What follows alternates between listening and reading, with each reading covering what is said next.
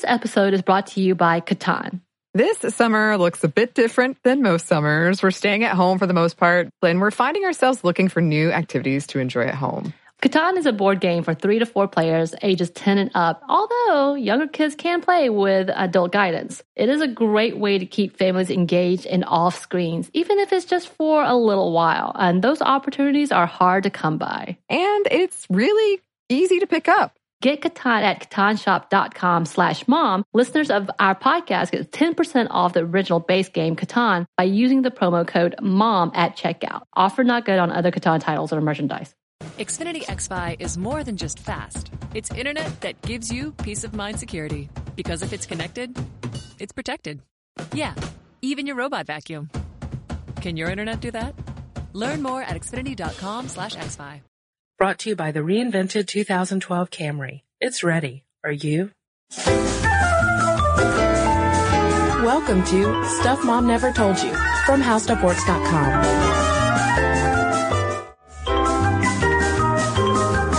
Hey there, and welcome to the podcast. This is Kristen. And this is Molly. So, Molly, wouldn't you say that in comparison to our mother's generation, the relationship arc, if you will, from meeting someone to marriage or long-term commitment, etc., has changed? Probably, yes. There's an extra step in there because it used to be that, there was a period of, you'd meet and then you would court. And then there'd be the engagement and a wedding, probably. But for us, there's an extra step in there.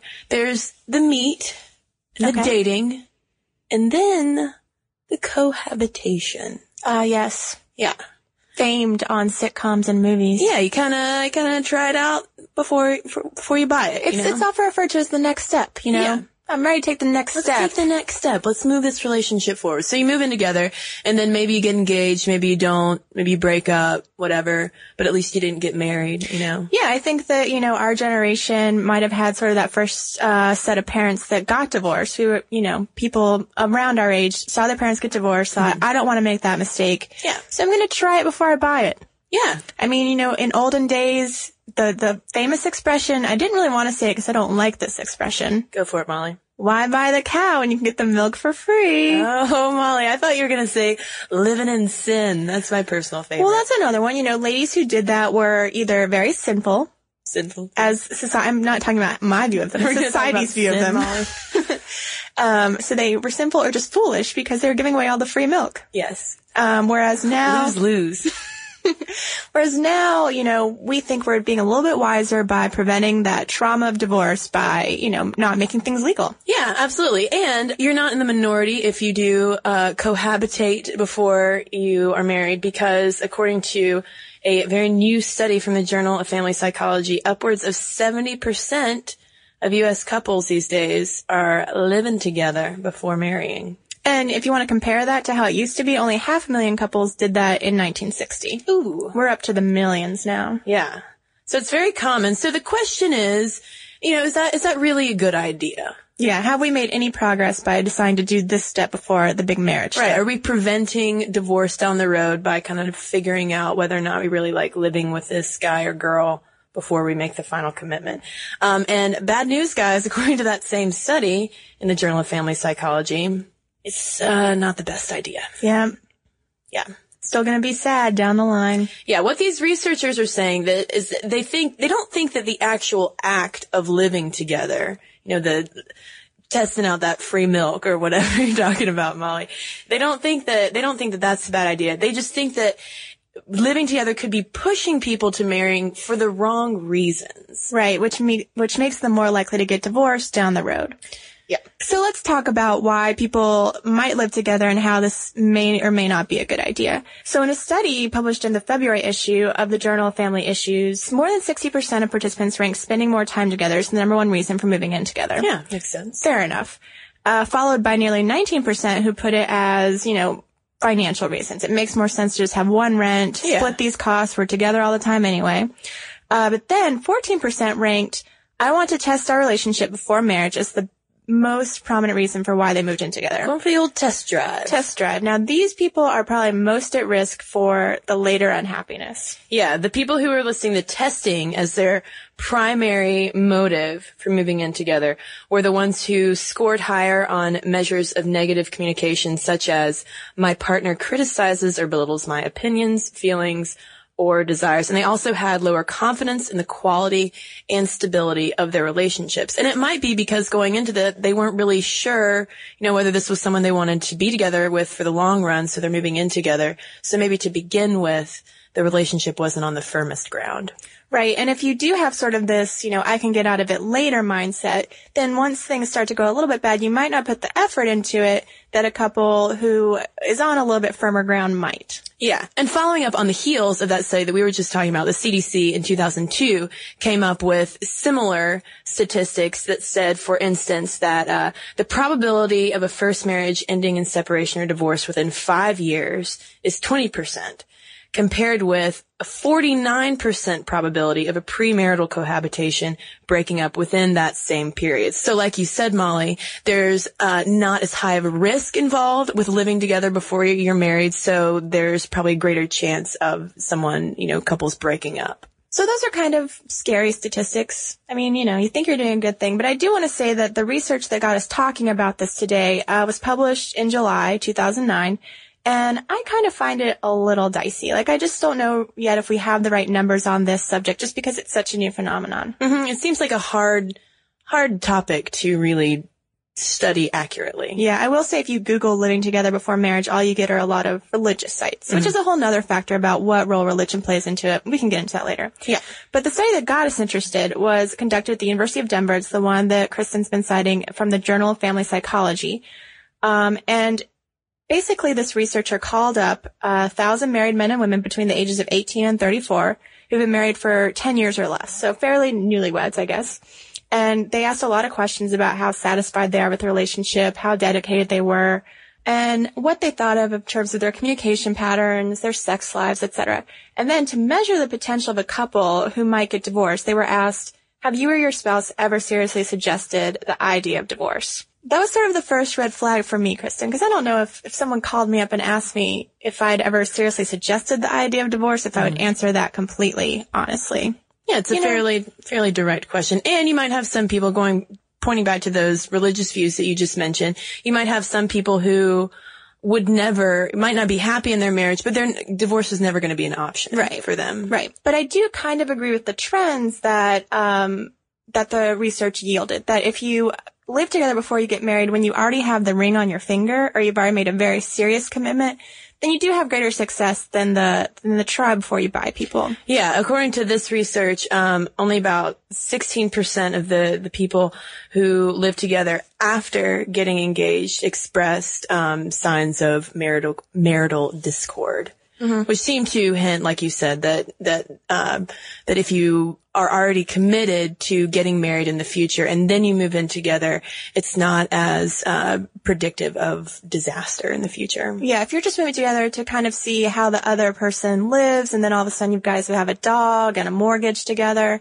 then that's sort of what we're talking about, people who just kind of slide into marriage for possibly the wrong reasons. Yeah, it seems like the practical idea. And there's actually an entire project at Rutgers University that's been studying the dynamics, from all different angles of marriage, and they looked at this idea of premarital cohabitation to see whether or not it is a predictor of long-term marriage success, and they say no. They think that before you live together, you need to consider whether or not you're going to get married in the future, trying to limit the amount of time you live together before you end up getting married, and definitely not living together if children are involved. Right. And it doesn't even matter if your child with the person that you're going to move in with. They're saying that 3/4 of the children born to cohabitating parents will see their parents split up.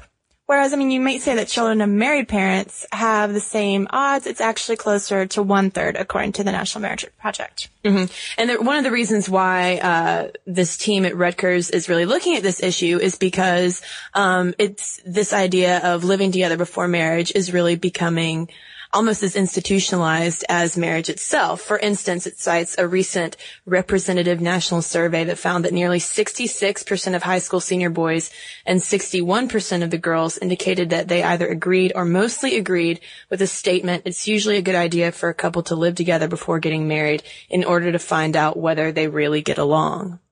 And I also think that, you know, for people of that age, they may not even want to get married. And so then you've got the question, if I'm just living together, not necessarily living together before marriage, is that going to be better? Is it just a whole nother alternative lifestyle for people?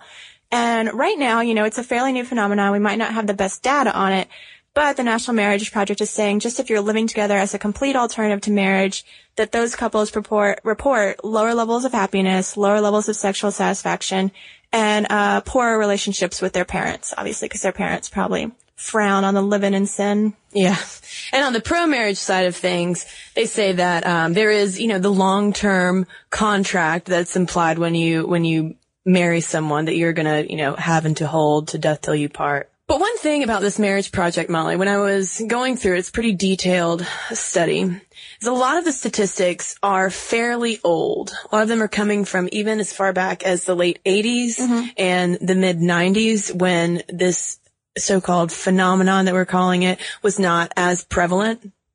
And there was a researcher at the Mannheim Research Institute for Economics of Aging who in 2007 went back and kind of re-examined all of this data to find out once again, like whether or not, you know, this idea of living together is making you more likely to get divorced in the future. And he says that going back and looking at the data and updating it for today's couples, that's not the case. Really? Yes. So what does today's couple look like?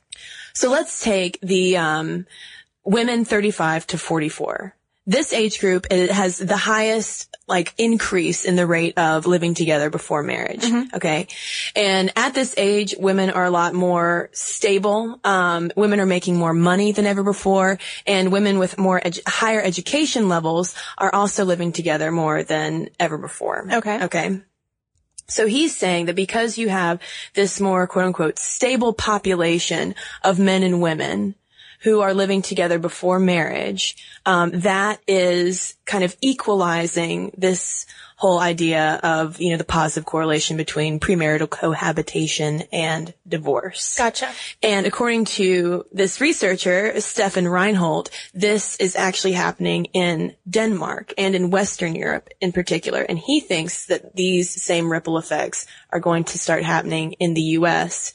very soon. Gotcha. So that would provide a counterpoint to the research we were citing earlier, where, as we mentioned, the survey participants were 18 to 34. Yes. Because the younger people who are getting married at younger ages, and from lower income brackets are more likely to get divorced statistically. Plus, no one knows what they're doing in their 20s. Yeah. Yeah, I don't. That's another podcast, Molly.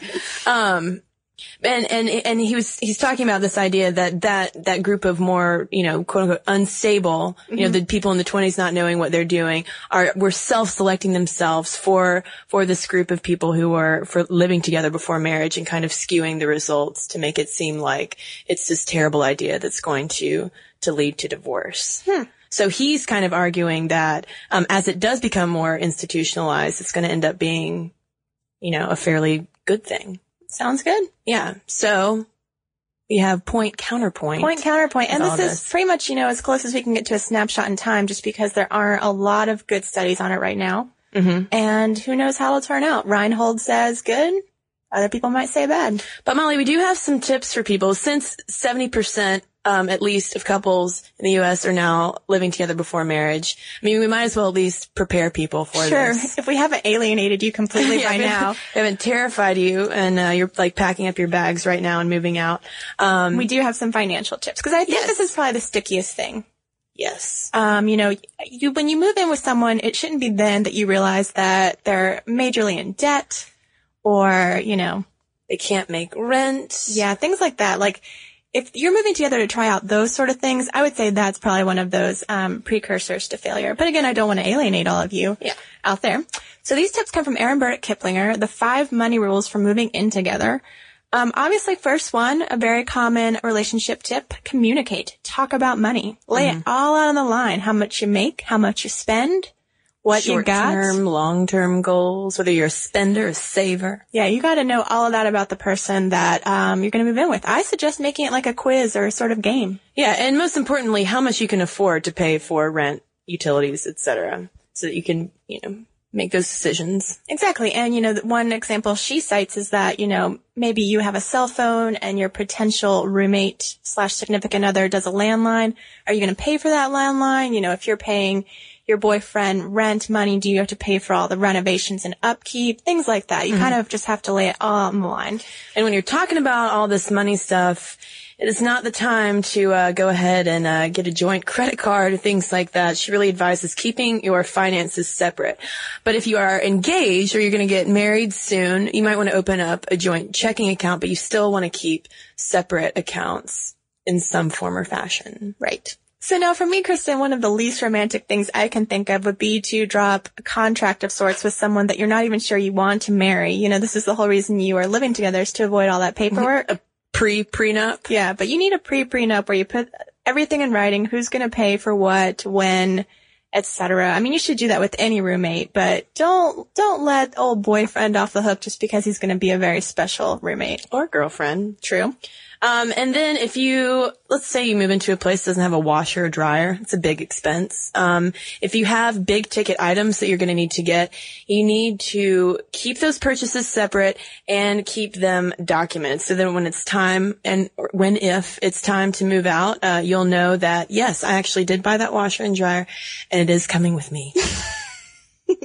Kristen looked a little too angry when she said that I used my wagging finger. She really did. I wish you guys could have seen that. And last, be smart about your housing. If you're renting, then put both names on the lease. And though it may seem like the best possible market to buy a house together, a little love nest, if you will, I would prefer that people not be in that try before you buy stage.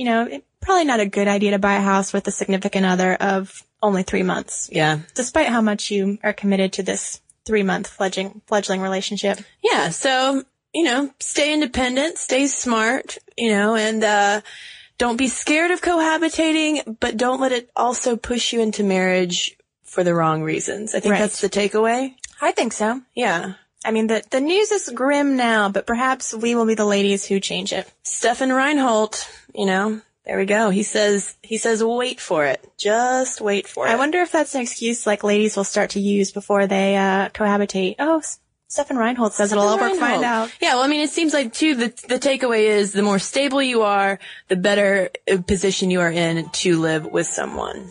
Okay. So there we go. Gotcha. Solved. Well, Molly, this topic actually did come from a listener who emailed us about it. Audrey, thank you so much for that idea. And speaking of mail, why don't we do a little bit of listener mail, Molly? Okay. Today, I want to give a shout out to a Mom Stuff listener named Marley Jane. She first emailed us to send us a little correction about a Scott Pilgrim shout out we did. It was part of someone's reading list a couple weeks ago, and I think we might have said Scott Pilgrim as an author, but Scott Pilgrim is actually a comic book character. Mm-hmm. It's a whole series. But the reason why we're giving Marley Jane a shout out is because she sent us a link to her own comics, www.scaryghostgirl.com, and I gotta say they're pretty funny, pretty cute. Yeah, I'd like to thank Marley for my not getting any work done the day we got this link. Yeah, she also has a blog with some more of her artwork on it, and it's themarleyjane.com, and you should check it out. My favorite on there is the image of peanut butter and jellyfish sandwich. So you guys, if you want a cute break, go look at that. Check out Scary Ghost Girl. Yeah. Thanks, Marley Jane, for the correction. And if you guys have any questions, comments, or artwork tasteful artwork people that you would like to send our way, please email me and Molly at momstuff@howstuffworks.com. And if you want even more Molly and Kristen throughout the week, of course, you can always head over to How To Stuff, which is our blog that's at howstuffworks.com. And if you just want more information about marriage and finances and all that good romantic and not romantic stuff, check out some articles at howstuffworks.com while you're there. For more on this and thousands of other topics, visit howstuffworks.com. Want more How Stuff Works? Check out our blogs on the howstuffworks.com homepage. Brought to you by the reinvented 2012 Camry. It's ready. Are you? Dear Young Rocker Season 2 is a raw, honest, strange, and entertaining story about finding yourself in your early 20s and a lifelong relationship with music. It's hosted by me, Chelsea Urson, and is executive produced by Jake Brennan of Disgraceland. Dear Young Rocker comes to you from Double Elvis Productions and iHeartRadio. Listen to Dear Young Rocker on the iHeartRadio app, Apple Podcasts, or wherever you get your podcasts. Hi, I'm Amy Nelson. And I'm Sam Edis. We're the hosts of iHeart's newest podcast, What's Her Story with Sam and Amy. We both have our own businesses, and between us, we have 7 children. And since the moment we met, we've been sharing our stories with each other. The thing is, we all know the stories of industry titans like Bezos and Jobs, but the stories of women, they remain incomplete.